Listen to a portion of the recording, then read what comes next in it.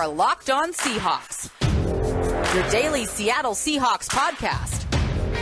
Part of the Locked On Podcast Network, your team every day.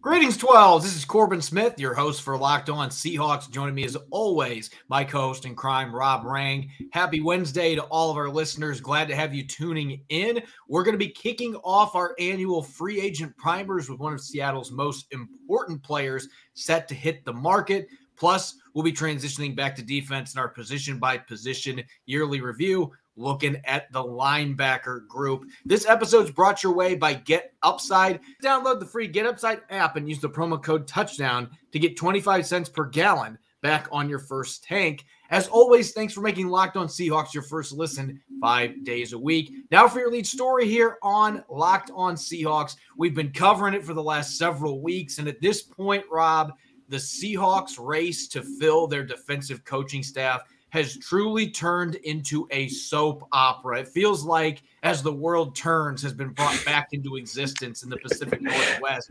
Every day there's a new wrinkle, but today this was one that was out in left field. And I guess this is why this is proof that until the Seahawks themselves officially come out with a statement on social media indicating that a coach has been added to the staff, that you should not believe that that coach has been hired 110%. And that is Ed Donatell, who we had been talking about last week, what his impact might be on this football team, the longtime assistant, 10-year defensive coordinator with 3 different teams. We thought he was going to be joining Clint Hurtt's staff here as a defensive consultant. But today, news breaking that may not be the case, as he is now being thrown out as the front runner to become the Minnesota Vikings defensive coordinator. And it would make some sense. We know that he's been a coordinator, a successful one at that, for 3 different teams. Yeah. The Vikings have an offensive head coach. They just hired a first-time head coach in Kevin O'Connell. And so bringing in an experienced veteran defensive coordinator would make a lot of sense. And Donatell would certainly check off that box. And that would leave the Seahawks without one of their prized defensive assistants that they hope to bring in this offseason. Yeah, that's the thing, Corbin. I mean, we of course cover the Seattle Seahawks. There's a lot of S's there, and S's with social media, S's with soap opera. I mean, that is kind of the theme of the day here. And I think that is just kind of the way that things fit in now in 2022. When everybody is just kind of responding to what's going on social media, these reports, whether they actually wind up coming to fruition. I have no doubt that the Seahawks have a great deal of interest in Ed Donatell, a great deal of interest in Carl Scott, great deal of interest in Sean Desai. But until their signature, again, another S, is on the bottom line, we just don't know for sure what's going to actually happen here. So to me, that's one of the things that's going to be fascinating here, because I do think that all 3 of those coaches would be huge additions to Seattle staff, and very good coaches at that. So until, again, the signature is on that bottom line, we just don't know who they actually will wind up with. But again, I do think that all of them make a lot of sense for a lot of different reasons. I think that Pete Carroll and his track record previously with Ed Donatell, is one of the guys that you would love to have in Seattle because of that wealth of experience that he provides. At the same time, that's exactly why the Minnesota Vikings might be looking at him. We talked before about Sean Desai and why we were excited about him, talking about him a week or 2 ago when Seattle officially requested permission from the Chicago Bears to be able to have that conversation with him. So if he suddenly is coming to Seattle, that would be great. And then Carl Scott, as we talked about just in yesterday's show, Corbin, I mean, I think that Carl Scott makes a lot of sense. So either way, I think that the biggest news here is that the Seahawks are presumably going to be promoting Clint Hurtt. That is one of the things that does feel like that is very, very likely to happen. And to me, if you already have Clint Hurtt, a guy that I think is possibly on the way to perhaps becoming a NFL head coach, not just a defensive coordinator, then I do think that anybody else in Seattle is able to bring of the 3 coaches, that we just mentioned previously, then I think that would be the frosting on the cake, because I do think that this is a team that is ready to bounce back next year. Yeah, this is just an interesting process that's playing out. And I think part of it this year is you had 9 teams filling head coaching vacancies. There were more than usual this year. And then you add in the Brian Flores lawsuit and how it seems like that kind of sped up the ending of the search for a number of teams. I don't know if it was inadvertent or not, but certainly there have been a lot of different factors at play here that seem to have made this just a very drawn out process for teams trying to hire coaches, especially when you're a team like the Seahawks, that you're retaining your head coach, you're keeping your offensive coordinator, you're just looking for a defensive coordinator. Obviously, that is a big position to fill. That is a huge vacancy on your staff. But teams that are getting head coaches, that is obviously, those are the crown jewels. There's only 32 of those in the entire NFL. And so then you've got to wait for that dust to settle. And that's where the Seahawks are at now. They have zeroed in on a number of different candidates. And what's crazy about this is it is still plausible that they could end up with Donatell, Desai, and Scott all on the same staff.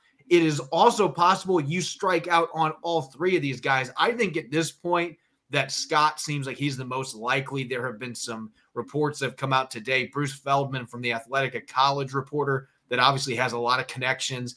He was another one that came out today saying the Seahawks were expected to hire Carl Scott as their defensive back and passing game coordinator coach. So I expect that that is going to happen. Again, nothing in ink at this point, but I think Scott of those 3 is the most likely to be on Pete Carroll's staff with the new defensive coordinator, Clint Hurt. And then at this point, with this new report with Donatell, it actually seems to me like Desai might be the second most likely to join the staff. You could have Desai and Scott with Clint Hurt. You've got 2 defensive back-oriented minds, guys that have coached really good football players at the college and NFL level. Desai, if he doesn't get this Vikings defensive coordinator job, there's probably not another defensive coordinator job in the NFL that's open for him, because I expect Chris Richard, former Seahawks defensive coordinator, to be the Saints defensive coordinator now. I think that move is inevitable. And the Texans, I don't know they're even going to hire one, because Lovie Smith is going to be making the calls on defense as the head coach. So you suddenly don't have any options. Now, maybe Desai decides to stay with Donatell, their past connections in Chicago. Maybe Donatell hires him on his staff with the Vikings. How ironic would that be after he just interviewed for that defensive coordinator position? There's just so many moving parts. Like I said, this is a soap opera. Every day we're getting new information on who might be on Seattle's staff and who isn't. At this point, it's anyone's guess which of these 3 coaches are going to be on Seattle's staff in 2022. Yeah, and that's the thing, is that I've always called this the McDonaldization of our society, that we all want the instant access, immediately. And that is just not how the NFL is going to work. I mean, of course, we are recording today's show the Wednesday before the Super Bowl. And so there's going to be a lot of moving parts after the last game of the 2021-2022 NFL season concludes. And so, yeah, there's going to be some really qualified coaches out there who are hoping to sign that bottom line with the NFL team before that last game of this season concludes.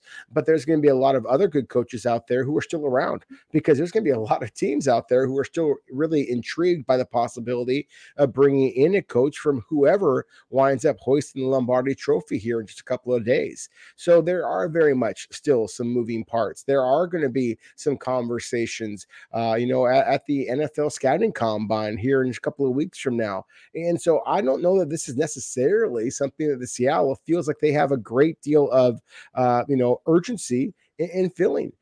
Because there's so much that's going to happen before the Seattle absolutely has to find whatever their staff is going to be. So again, I think that the biggest move has already been made. It does feel like a basic certainty at this point that Clint Hurt is going to be at least the primary defensive coordinator. Maybe he has a co-defensive coordinator role. Perhaps that's going to be the case.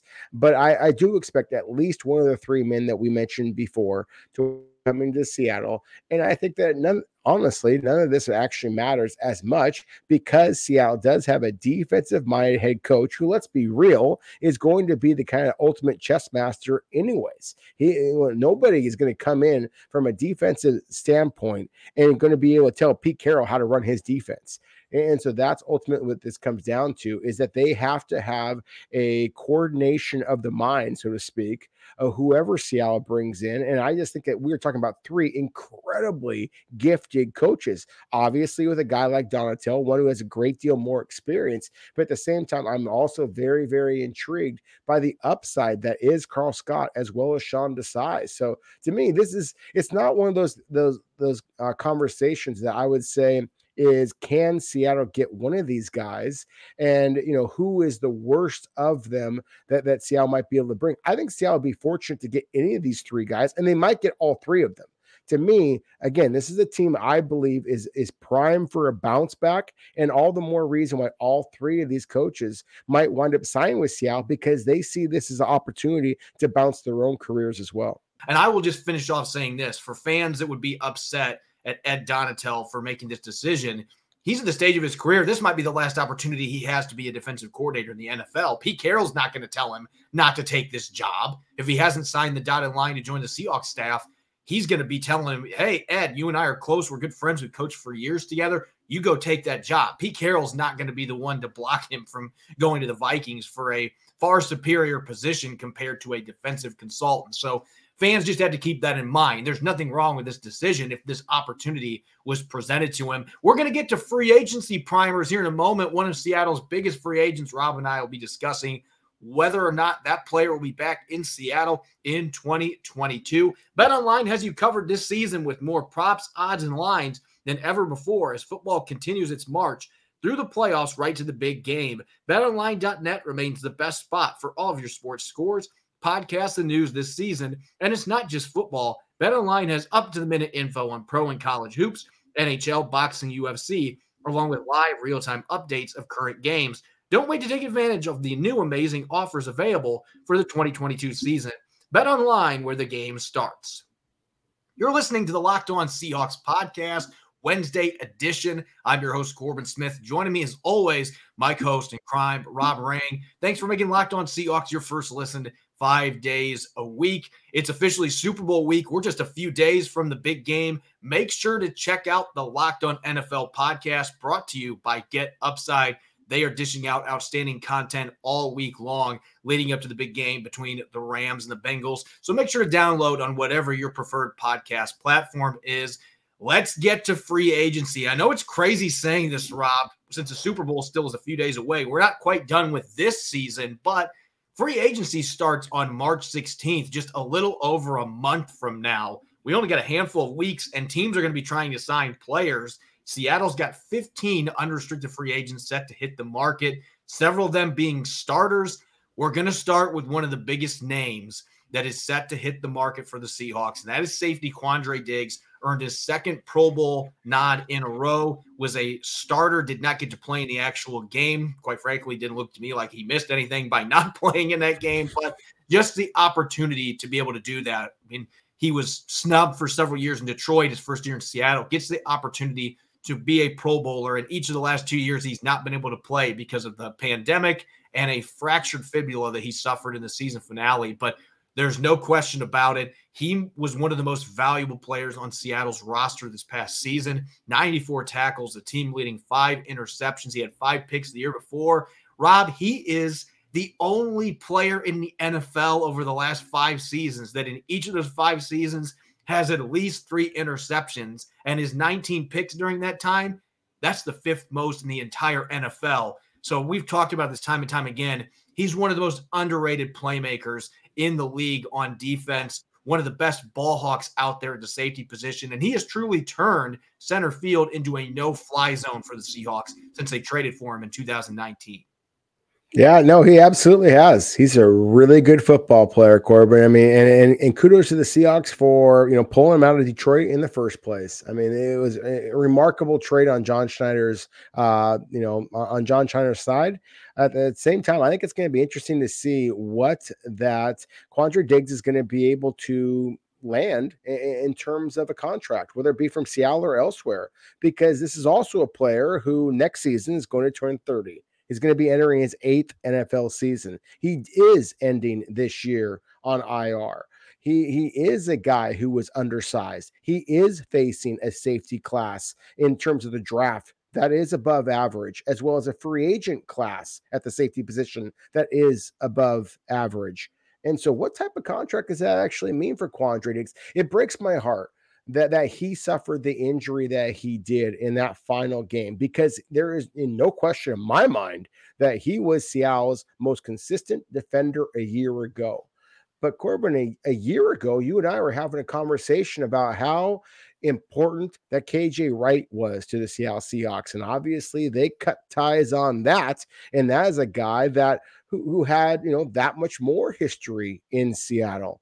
And so again, to me, this is going to be fascinating. I think that Seattle would be a worse team if they don't have Quandre Diggs. That does not mean that Quandre Diggs is a guarantee, of course, to come back. So I think that this is one that is going to be a much more interesting, I would argue the word should be fascinating, conversation about what Seattle is going to offer Quandre Diggs. And if they don't offer him the contract that he wants, that I would argue that he may deserve based on what he's done already. That's not the conversation that NFL teams have. They don't care about what you've done for me lately. They don't care about what you did for me previously. They care about what can you do for us in the future. And I am telling you right now that the safeties that are competing against Quandre Diggs are enough that it is no guarantee that he is going to get the big time contract that arguably his play previously warrants. Yeah, as you mentioned, it's just unfortunate that injury happened in the fourth quarter of the final game of the season. He was 10 minutes away from becoming a free agent, coming off a phenomenal season. He got some all-pro votes. I still believe he should have been an all-pro selection, at least second team. When you look at the numbers that he put up, almost 100 tackles and 5 picks. And I know the Seahawks defense has had issues defending the pass, but it has not been because of their free safety play. Like I said a moment ago, teams don't test the Seahawks throwing post routes and down the seam because they know they're going to get picked off. And Quandre Diggs has done that to pretty much every quarterback in the NFC West. He picked off his buddy Matthew Stafford, who's going to be playing in the Super Bowl this next weekend. He picked him off twice this year. In both games they played against the Rams, he had interceptions. He's just one of the best ball hawking safeties in the sport. And so that injury, there is a chance because he is going to be 30 next year. Teams may be looking at all those variables together, and they might be a bit cautious about giving him a multi-year deal with $10, $11 million per year, but he has earned that contract. I can at least say this from Seattle's perspective, and we've talked about this time and time again. You can make the arguments against the age and the fact he's coming off this injury, and you can look at the fact that, you've already paid Jamal Adams a $70 million contract for 4 years. Giving another big contract at safety might not be a tenable situation. You can throw all those variables out, in my opinion, because this is an incredibly important position in Pete Carroll's defense. I don't care if they're transitioning to doing more two deep safety looks. This is still going to be Pete Carroll's defense. You need to have an elite ball hawk at free safety, especially when he was the only guy that could create turnovers for you consistently the last couple of years.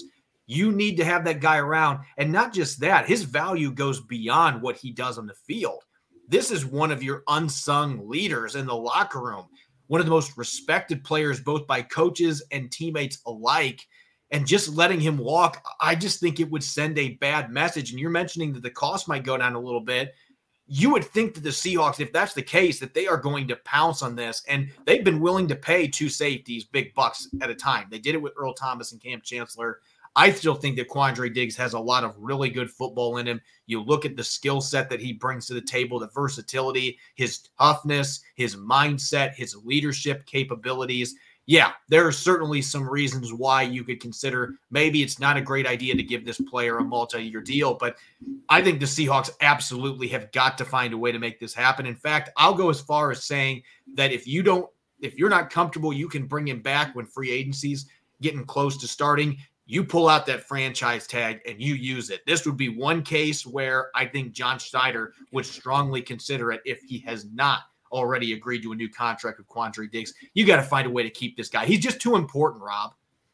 No, I agree with you that in Pete Carroll's defense, the free safety position is critical. We've talked about that many times, Corbin, and I do believe that Quandre Diggs, his play, his toughness, his playmaking ability, all these different things. I mean, they all suggest that he should be priority number one. I just don't know that he's going to be. And that's the thing is, I think that I just look at the tea leaves and just looking at the other guys who are out there in terms of free agency. Marcus Williams, for example, we had a conversation just yesterday about the New Orleans Saints. Marcus Williams, the free safety from the New Orleans Saints, is also a free agent, and he's 26, and he's a good football player too. And so he's going to get a lot of money. And again, this draft class, I've been kind of breaking down this year's safety class here, and I'm telling you, it's a pretty good one. The safety who is likely to be on the board at number 41 overall for the Seahawks is going to be a really good football player. He might just be the best player available at that point. And then you said the kind of elephant in the room is that you've already allocated significant dollars to Jamal Adams. Now, I'm not saying that Quandre Diggs should not be brought back by the Seahawks. I think that he should. But I made an argument, you and I each made an argument a year ago at this time that KJ Wright should be back as well. And obviously Seattle, again, decided to make a different decision there. And so I think that there's one other thing that we have not yet mentioned, because I think that you made some excellent points so far. And again, I think that Quandre Diggs should be back. But I think that Seattle, part of the reason why Seattle decided to go in a different direction at the linebacker position a year ago is because they had such faith in Jordan Brooks. And we saw what Jordan Brooks was able to do. We're going to have that conversation a little bit later. But at the same time, I think the Seattle is very much intrigued, even though he has struggled with durability, with what Marquise Blair has flashed. And that's such a huge risk, though, Rob. That's a huge risk. It is. It is. And at the same time, that's the salary cap, era that we live in. It's the McDonaldization kind of era that we live in. We want immediate impact right now.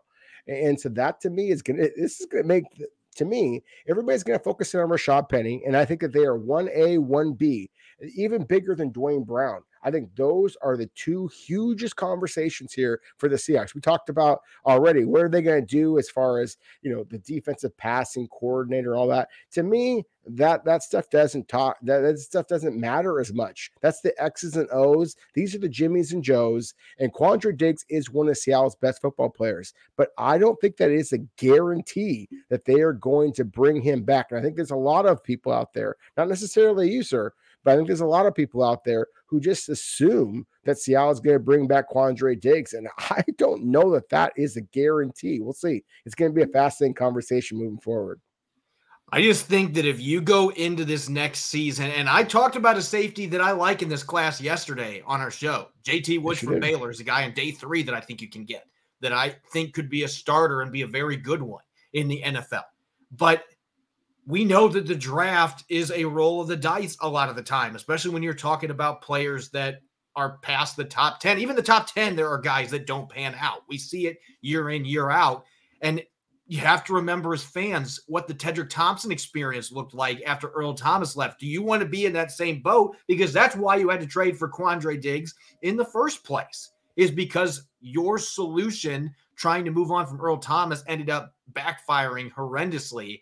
So if you go with a rookie, even in this good class, or you try to go with Marquise Blair, who has not shown he can play more than 5 plays in a row without getting hurt. I mean, it's similar to Rashad Penny, but he's had multiple severe injuries. So I just don't know that you can put your faith in him. I think he could be good enough to be your starting free safety if he could stay healthy, but there's just so many moving parts here. If Quandre Diggs was a year or two older, I think this would be a tougher discussion for me, but I think you've got to bring him back if you're John Schneider. If that means you have to use the franchise tag to extend that negotiating window, then so be it. But I think a 3-year deal around $32 million, I know that's a lot of money in the safety position, but I just think he is way too important a player. I'm putting the position aside for a second and saying, what are the best players that are going to help me win football games? Quandre Diggs is one of those guys. I would argue that he had two spectacular seasons the last couple of years, and Seattle obviously didn't make the playoffs this past year, and then last year got bounced in division, in the opening round. And so that, I think, is going to be the conversation that Seattle has to have, is that you had two very good safeties a year ago, and yet still didn't walk out with anything close to a ring. And so again, I think this is going to be a fascinating conversation when I look forward to conversing with you, not necessarily debating with you, because I think that we actually feel very similarly about this, but I just don't think that it is the black and white issue that a lot of Seahawks fans out there believe that it is.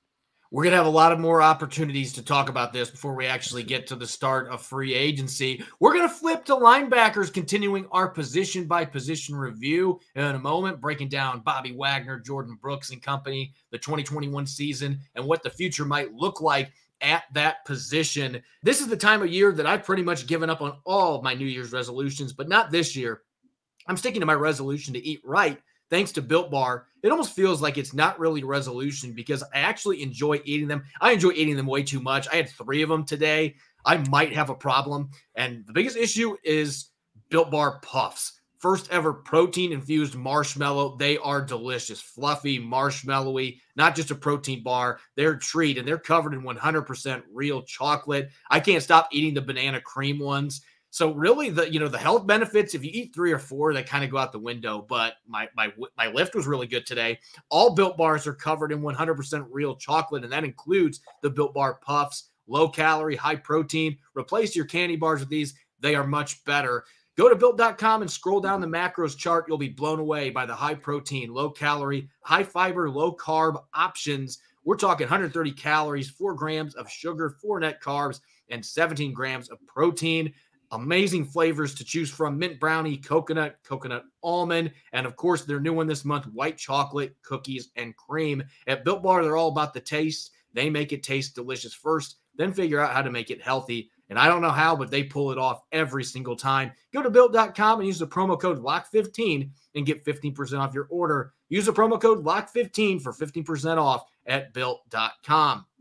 Hey, 12, check out this incredible app everyone who buys gas needs to know about. It's called Get Upside. My listeners are earning cash back for every gallon of gas every time they fill up. Just download the free Get Upside app in the App Store or Google Play right now and use the promo code TOUCHDOWN for 25 cents per gallon or more on your first fill up. That's automatic cash back. Don't pay full price at the pump anymore. Get cash back using Get Upside.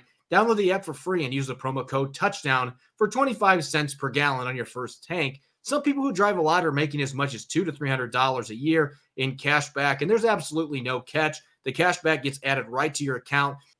You can cash it out in a number of different ways, including your bank account, PayPal, and an e-gift card for Amazon and other brands. Just download the free Get Upside app and use the promo code TOUCHDOWN to get 25 cents per gallon or more cash back on your first tank. You're listening to the Locked On Seahawks podcast. I'm your host, Corbin Smith. Joining me for our Wednesday episode, Rob Rang. Thanks for making Locked On Seahawks your first listen 5 days a week. Continuing our position-by-position review. Yesterday, we talked receivers. Going to flip back over to the defensive side of the football. The linebacking unit, again, I believe was a strength for the Seahawks defensively. There were some issues this year in terms of pass coverage. That is an area where it looks like Bobby Wagner is continuing to decline. Jordan Brooks, he's made improvements, but that is still an area of his game that looks like maybe it's the most unpolished. Pro Football Focus credited him with giving up more than 1,000 receiving yards this year. So he's certainly got room to grow going into year 3. But overall, again, another really strong season with both Wagner and Brooks having 170 or more tackles. Cody Barton played well in spot starts. They got some good special teams play from John Radigan as an undrafted rookie. And Tanner Muse came in and gave him some contributions on special teams as well. So overall, it feels like this group played pretty darn well during the 2021 season. I think that they did play pretty well. I think that if you look at it from an analytical standpoint, that the Seattle's linebackers were arguably the top unit in all of the NFL, at least in terms of tackle statistics. I mean, certainly with what Jordan Brooks and Bobby Wagner, posted this past season. I mean, Corbin, you and I called it. I mean, sometimes we got to give ourselves a little bit of a pat on the back. We said that these two guys were going to be 2 of the top 10 tacklers in the NFL. And we were saying that way back in July during training camp. And that's exactly what they wound up being. Now, at the same time, that's partially because Seattle's defense, so many around them kind of frankly stunk a little bit. And there was a lot of tackles out there and a lot of playing time out there to take full advantage of. So to me, you have to look a little bit deeper than that. This isn't about the tackle numbers. It's about how many impact plays did you produce?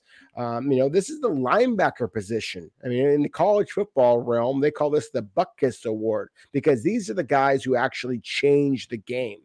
And that would be the conversation I think that we have to have is whether it be Jordan Brooks, whether it be Bobby Wagner, how many plays did they make that changed games?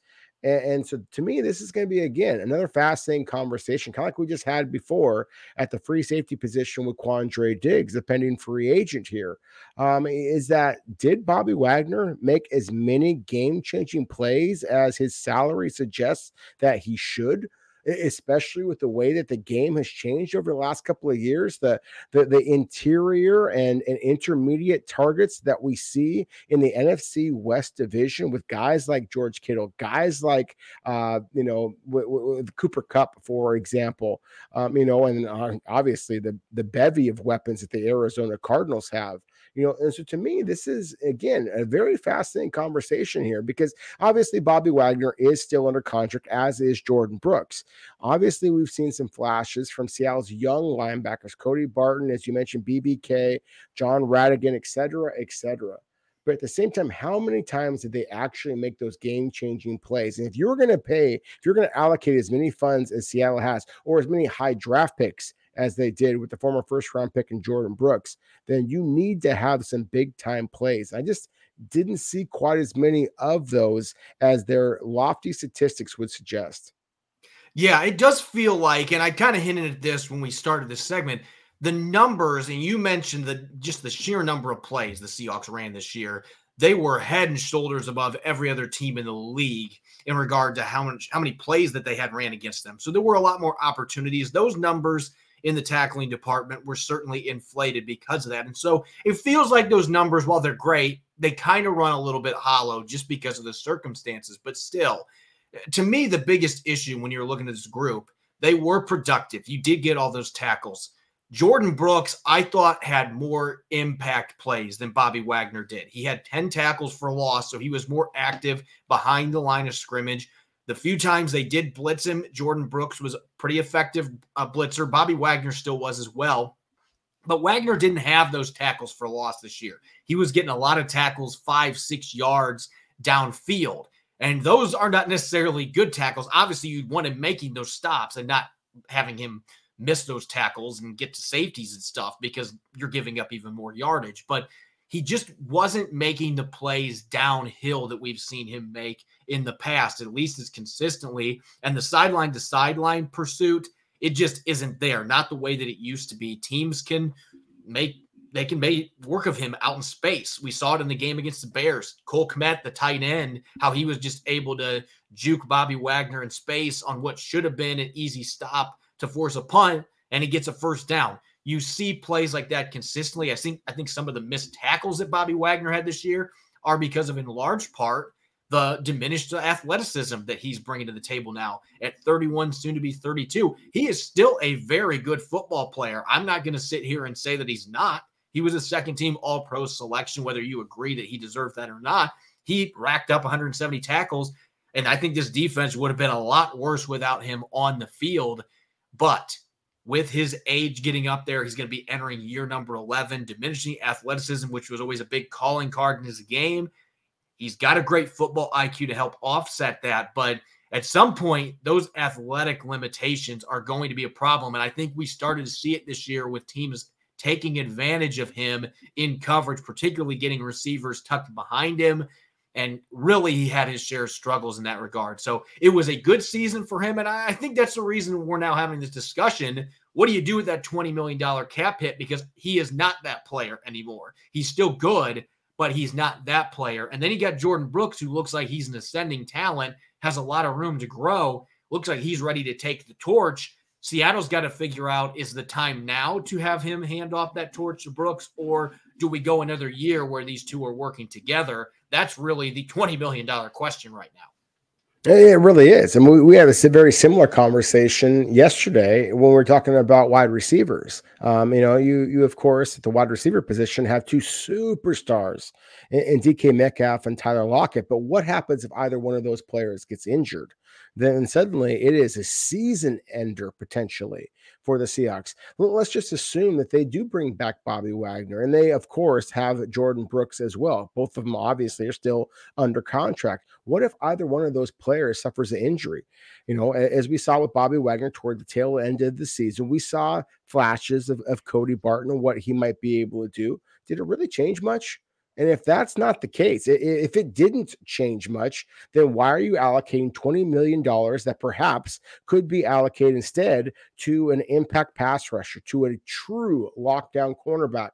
I mean, again, these are the conversations that Seattle, with a little bit more salary cap flexibility than they've had in previous years, certainly twice as many draft picks, more than twice as many draft picks as they had a year ago. These are the types of conversations that you have to have.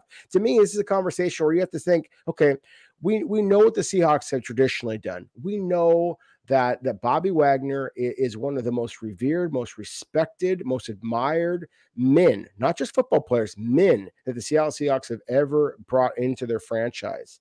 What if he played for the New England Patriots and Bill Belichick? Do you think that he would still be on this roster in 2022? And are you looking to win titles, or are you looking to just kind of pad statistics? Are you looking to build with the ring of honor? And that is a conversation the Seahawks have to have with themselves. So very similar conversations we just had a couple of moments ago about Quandre Diggs. Do I want to see number 54 on the field for the Seahawks? Of course. I want to see him retire as a Seahawks. I think that he is one of the great Seahawks of all time. But I also think there's a lot of people out there who want the Seahawks to win a Super Bowl, and that requires playmakers. And we haven't seen a lot of playmakers from Seattle's linebacking core. And that, to me, again, is a huge conversation, especially when you have the huge contract that Bobby Wagner has. Yeah, this is going to be the big talking point for the next several weeks. What are they going to do in that regard? I still think that, adding a void year like they did with Dwayne Brown a year ago to lower his cap hit some and keep him around makes sense because he's still a good player. I mean, you and I are not arguing that he can't play still, but he is not what he was 2 or 3 years ago when you gave him this contract where he was going to have this $20+ million cap hit. You just can't justify that. So they're going to have to figure that out. I think this team is at their best this next season with Wagner and Brooks playing together, but it's got to be at the right price point. And so that's going to be the discussion point. And if you move on from Wagner, is Cody Barton the guy, or do you go to the draft? Where does Ben Burr-Kirven fit into this mix coming back from a torn ACL? John Radigan's also going to be coming back from a torn ACL. Where does he fit in? Does he play at all on defense? I mean, there are a lot of question marks there if you decide to move on for Bobby Wagner. And even if you keep him, you've still got to be looking towards the future. I guess the one thing I am hoping for next year, this is partly serious and part humor, but I'm really hoping the Seahawks play in Germany and Aaron Doncourt makes his NFL debut in Germany. Speaking of another linebacker that's going to be potentially back on the roster next season. But nonetheless, this is a group that, we'll see. I would predict right now that number 54 is still on the roster, but I do think there's going to be something done with that contract, whether that is adding an extra season, doing some type of a non-common restructure. We'll see what they decide to do, but I can't see the Seahawks hanging on to him at that $20+ million cap hit. There's just no way that is tenable with some of the other needs they've got on the roster. And so there's certainly some question marks at linebacker moving towards the future. As always, we appreciate you making Locked On Seahawks your first listen 5 days a week. Now make sure to check out the Locked On Bets podcast, your daily one-stop shop for all your gambling needs. Locked On Bets is hosted by your boy Q with expert analysis and insight from Lee Sterling. You can follow me on Twitter at Corbin Smith NFL. You can follow Rob at Rob Rang. Make sure to check out Locked On Seahawks on Apple Podcasts, Google Podcasts, and of course, 5 days a week streaming on YouTube. Coming up tomorrow, I'm going to be riding solo, continuing our free agent primers. We'll be checking out one of the defensive linemen set to hit the market for the Seahawks on March 16th and continuing our position by position review. I'll be looking at the tight end group, how things went in 2021 and what the future may hold there at the tight end position. As always, thanks for listening. Enjoy the rest of your Wednesday. Go Hawks.